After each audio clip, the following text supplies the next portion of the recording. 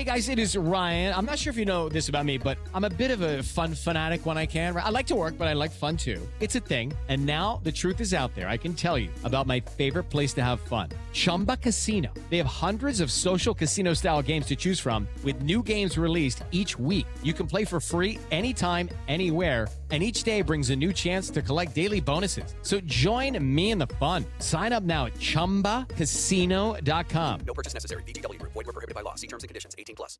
You are listening to the Next Best Picture podcast, and this is Dan Baer's interview with the writer, director, and producer for the film Violet, Justine Bateman. You're a freak. You're fat. Your hair is gross. You're a baby. You smell. Don't be a bitch. Everyone can see you. You should be photo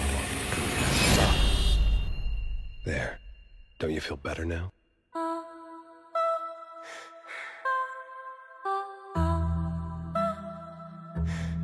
I feel weird lately. Are you sick?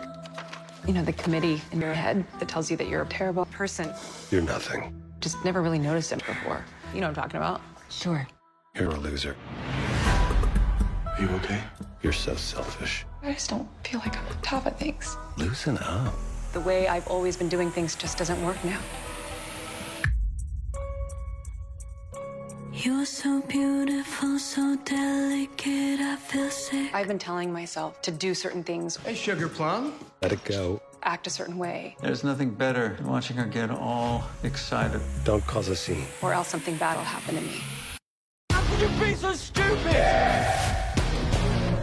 Maybe cast yourself in a part you don't want to play anymore. You're a pretty little flower, I'm scared to do things differently. like a flower. You're going to fail. I'm not listening to that voice. What did you say? I'm a sucker for the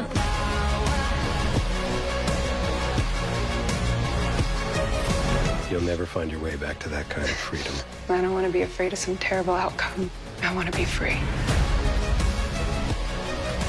This is a huge mistake. I want to be free. No one will even want to come near you. You will be alone. Alone. Alone. I want to be free. Hi. What set are you on? I am in the TARDIS from Doctor Who because I feel like I can be anywhere in the whole space-time continuum right now. That's great. Yeah. Yeah, very, very appropriate. Very appropriate. I should have that too, because talking from one journalist to another. Yeah, right. And I mean, and also, you know, like this premiered back at Sundance in January, and now here we are, October, it's finally getting released.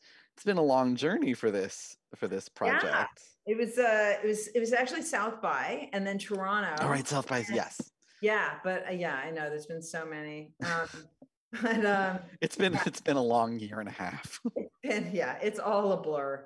But it is fantastic because, you know, the most important character in the film is the viewer, and, you know, made the film in hopes that people could have a freer life. And so, yeah, that now finally the whole intention of the film will occur, you know, everybody will get to see it.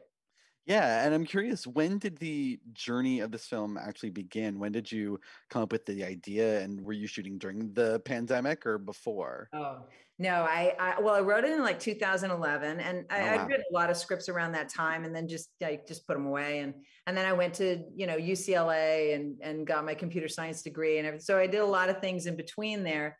And then I'd wanted to direct since I was 19, but the timing never felt right.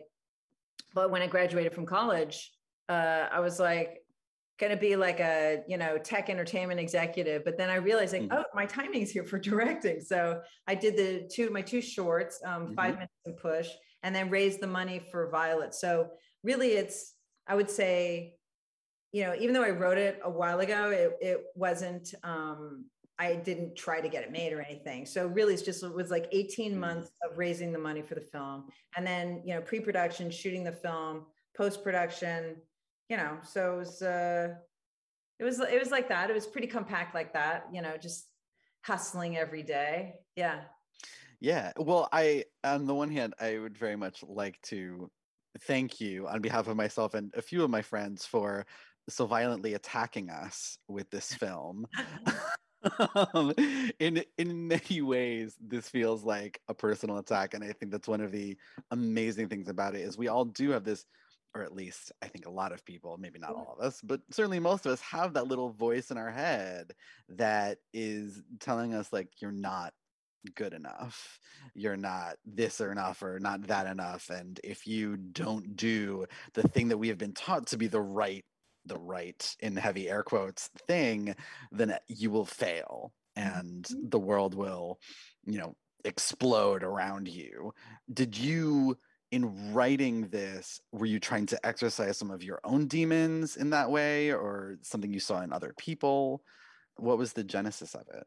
Well, years ago, I made a lot of fear-based, I've done a lot of research in this area, so to speak. So, because years ago, I made, a lot of fear-based decisions and was not feeling myself.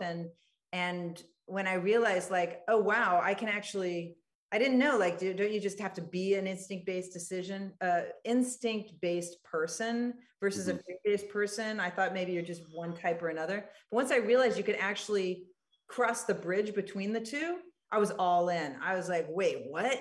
So once I got on the other side of that, I felt really pissed that like I'd had a lot of time stolen from me, not being myself. And so I wanted to share with others like ways to cross that bridge. So Violet's really a map to go from someone who makes a lot of fear-based decisions to be someone who makes a lot of instinct-based decisions, to really become yourself completely. So in that sense, it's kind of a revenge film. It's the film I wish I had seen at 19. So I would have become myself faster than I did. Right. And yeah, it's really just about the human experience. It's not about, it's set in Hollywood just to eliminate the variable of like, oh, well, I get why she doesn't, she's critical of herself. It's because she's not at a good job, or she doesn't live in a nice town or whatever. It's like, no, she does. So that's not the element. The element is just in the head. So let's just deal with that, because that's what we all have in common. It's not like, oh, we all relate to this because we all work at this kind of job. No, we all relate to this because this is the human experience. We have these negative thoughts that cause us to make fear-based decisions because they're rooted in what it does. All those negative thoughts like touch on our fear of not surviving somehow. If you trace all of them, like you follow the chain, like, and then what would happen? And then what would happen? Right? Like you said, like then the whole world will explode. And then what's part of that? You'll die, right? Yeah. I found that my system doesn't know the difference between a real fear and an irrational fear. Like when you wake up from a dream and your family's been killed and you wake up crying, maybe even, and panting. And then you have to tell yourself, oh, it didn't happen. It didn't happen. It wasn't a dream. Well, your system didn't know that.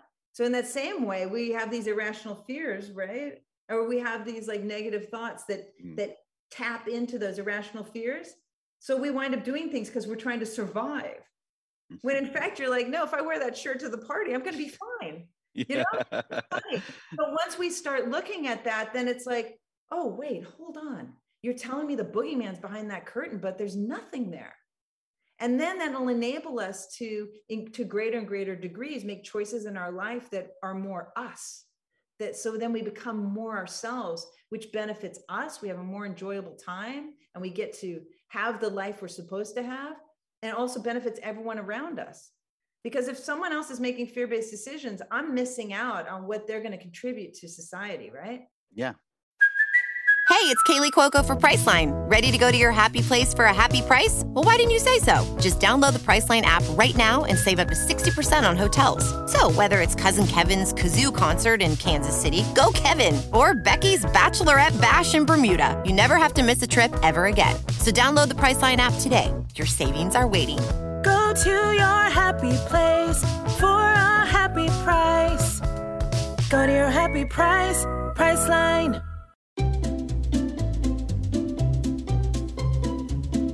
Hello, and welcome to Novel Conversations, a podcast about the world's greatest stories. I'm your host, Frank Lavallo, and for each episode of Novel Conversations, I talk to two readers about one book. And together, we summarize the story for you. We introduce you to the characters, we tell you what happens to them, and we read from the book along the way. So if you love hearing a good story, you're in the right place. Our 9th season is coming this fall. Tune in to hear from some of the all-time great authors, Charles Dickens, Jules Verne, F. Scott Fitzgerald, and more. Subscribe to Novel Conversations wherever you listen to podcasts.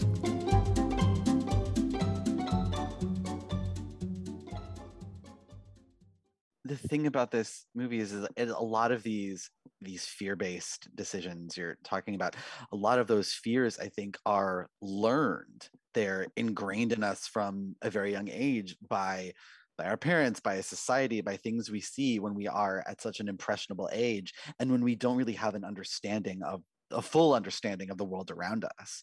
And you have to learn as you grow up. And that's one of the really interesting things about this film, is that it is incredibly specific about this main character, but is tapping at something so universal. And that was a great balance of the film, is you have these flashbacks to when she was young that explain why this is such a difficult process for her specifically. But like most great art, it becomes universal because this is something we all go through. The specifics may be different, but we do learn by watching art and experiencing the world. And that's such an important message. And I feel like is especially relatable after 2020. Yeah. There's a line she has that says, why am I so aware that the way I've always been doing things is not working anymore? Yeah. And that line resonated with me so much. But I mean, it's true of so many things too, right? Like we have jobs that we're at where we're like, this job's great. And then one day it expires almost. You're like, oh, I think I need to move on. Or a relationship or a friendship or a particular apartment you live in, or something you eat for breakfast every day and you love it. That's what you want to eat for breakfast every day. And then one day you're like, I never want to see this again. I don't know what just happened, But yeah, that's kind of the day. And you make a good point about, these fears that we learn too. Like, yeah, so every generation passes on their fears to us. Like we start, you look at a bunch of kids playing in a playground, like they're having fun, they're being themselves, everything. And then they sort of get like a tree that gets pruned, right? Like this limb gets lopped off and this gets, like people trying, like, no, you've got to become like this.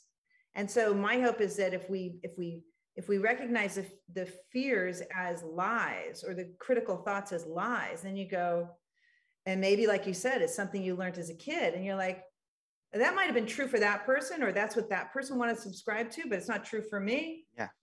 And what if I didn't subscribe to it? What would happen? And then to empirically know, to go and find out that it's not actually true, to go into that situation. I mean, that's, you know what I mean? That's like mind-blowing. Then you're like, oh my God, none of this was true. Or it's like somebody saying, don't go to, don't travel to, I don't know, New York, everybody on the street's going to try and stab you. And then you're like, oh my God. And then you go, you're like, I really have to just go find out. And you go and you get to New York and you're like, and you're afraid that maybe that's true. Right. But then you get there and you're like, wait a minute, I love this place. This isn't what people said at all. You know what I mean? And then damn it. It's like you were, I could have come years ago. What, you know what I mean? I mean, that's literally my story as I moved to New York like 7 years ago. Yes. So, yeah. So yes, I wholeheartedly agree. Yeah, it's great to go find out. And then it frees you to make all kinds of other decisions that are what you want to do versus, fears you've learned or that somebody else has put on you, like you said. Absolutely. This movie is a lot stylistically. You have the voiceover narration courtesy of the fantastically cast Justin Theroux. You have that on-screen text. You have cutaways to these flashbacks or dreams or other things, and you have that red wash that comes in and the noise, the sort of throbbing noise that comes in underneath that. It all seems very purposeful. But at what point did you look at all these things that you had come together to make the point that you were going to make and go, I think this is exactly the right amount to portray what I want to portray? Right. So I wanted it to be a completely immersive experience for the viewer. I mean, as much as you can with a film, right? So that is why there are those elements. And yes, everything is And really, people say like, oh, there's so much going on. It made me feel anxiety and all this. It's like, yes, good, because that means you're right. So, and the brain is far more complex than what I just portrayed, because at the same time you're having these like, oh my God, I don't want to be acting like this. And at the same time, the voice is talking to you. And at the same time, you're having memories and you're having emotions. And there's all these other things that I don't have in the film that, we're very complex entities, so, but yes, everything I had, in the initial script, I had the red wash, I had the violent interstitials that showcase how much damage these negative thoughts have on our psyche. We brush it off and go, I'm just hard on myself, but it really does, especially if it's a cut in the same place over and over again. And then and then it becomes a scar, and then you think that's part of your personality, and it's not. It's like you said, like a learned fear from your childhood. That's not true. But I had everything in there, except I only had half of what the voice winds up saying. And I didn't have any of the handwriting. And when I got to what should have been the final cut, and I just didn't feel, it wasn't locking in for me. It wasn't that complete experience for the viewer that I wanted. And I realized, oh, the voice can't let up on her. He has to be banging on her the whole time, or otherwise the film's over. And then I also needed that element of that passionate desperation to get out of the situation. And then I didn't know how I was going to inject that into the edit. And then I realized like, oh, I'll just write it on the screen. Like, that great balcony scene that in Annie Hall and Woody Allen's. Yes. And they're having this conversation, but you have the subtitles like, oh my God, why did I say that? I sound so stupid, right? So that kind of thing. And also there's I've made collages my whole life and done a lot of handwriting on those collages, and the work of Peter Beard's African collages, and Ed Templeton's work where he writes on photographs and stuff. So I was like, oh, wow, that, and I didn't know if it would work. I thought that's a good choice, and then once I put it on, it created this pressure cooker on Olivia's performance that really created, more of that immersion that I wanted for the viewer. So, and then I knew I was done at that point. I was like, okay, it's locked in for me now. It's snapped into place now for me. Yeah. Well, it definitely comes across. I felt, like I said, deeply personally attacked while watching this movie, and in the best way possible. Now. Yeah, in the best way possible. And it is a cathartic experience, I think, especially after the year we've all been through. So thank you very much for this film. What's the next thing you're working on? Is it something similar, something different? Can you say? Oh, well, there's I have a lot of scripts that I want to shoot, and there's two films in particular that I'd love to do next. You'd like back on the hamster wheel of raising the money. One of them I can tell you is an adaptation of my second book called Face, which is about women's faces getting older and why that pisses people off. And that book is in the form of, and that too is about like, what's the fear you have? If everybody knows if everybody knows that my face is wrinkled and my, eyelids are getting more hooded and stuff, then what's going to happen to me? Why do I need to fix that? What's going to happen? Is my life not going to give me the opportunities that it always had? Or if those people think I look older, are they going to somehow ruin my life? Or are they just going to, or am I just not going to be friends with them? That's fine with me. You know what I mean? So it kind of ties into Violet. Yes. That's in the form of 47 short stories. So I took 14 of those and adapted them into a film. So that's one thing I'd like to shoot, but I got to raise the money. So I just got to do that now. Sounds very much like the film that Violet is trying to get produced in Violet. So I am even more. Thing I'm going to do is Fox Run. Yes, even more looking forward to it now. Thank you. Meta. So thank you so much for that, and looking forward to that movie. And thank you for Violet, and thank you for talking with us today. Good to talk to you. Hey everyone, thank you so much for listening to Dan Baer's interview with the writer, director, and producer for the film Violet, Justine Bateman, here on the Next Best Picture podcast. Violet is currently playing in theaters and will be on video on demand on November 9th from Relativity Media. You have been listening to the Next Best Picture podcast. We are proud to be part of the Evergreen Podcast Network, and you can subscribe to us anywhere where you subscribe to podcasts. Be sure to leave us a review on Apple Podcasts and let us know what you think of the show. We really appreciate your feedback and your support, which you can also lend on over at Patreon. For $1 minimum a month, you'll get some exclusive podcast content from us. Thank you so much for listening as always, and we shall see you all next time.